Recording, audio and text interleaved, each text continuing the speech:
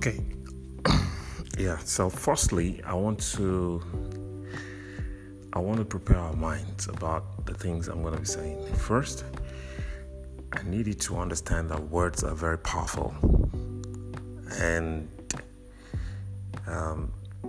it doesn't matter how long it's been said. It doesn't matter who said it. It doesn't matter how much years it's been in existence. What is important is once you hear a phrase, once you hear a word, once you hear any kind of cliche, please do a word check. Do a word check. Word check with the Word of God. If it doesn't align with the Word of God, you have the right to drop it. Forget about who said it. Forget about how long it's been said. Forget about how long you've been hearing it. It doesn't make it correct. So I'm going to be dealing with a lot of phrases, a lot of cliches, a lot of words, because you need to understand first that words shape our lives.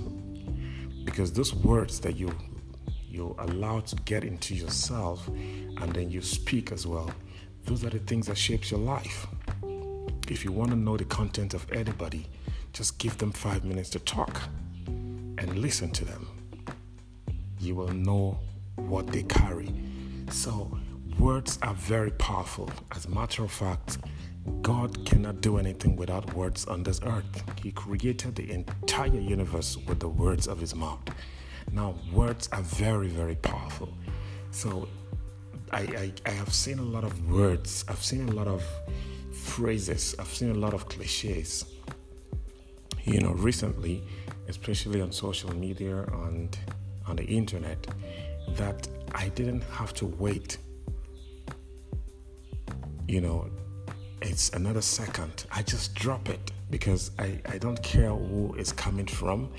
I don't care if it's a bishop or an archbishop or even a pope. I don't care who's talking it. As long as that word does not conform with the Word of God that I understand, I have the right to drop it so that it doesn't pollute my spirit. So you have to be ready to unlearn some things as we go forward. You have to be ready to drop some things. You have to be ready to learn new things.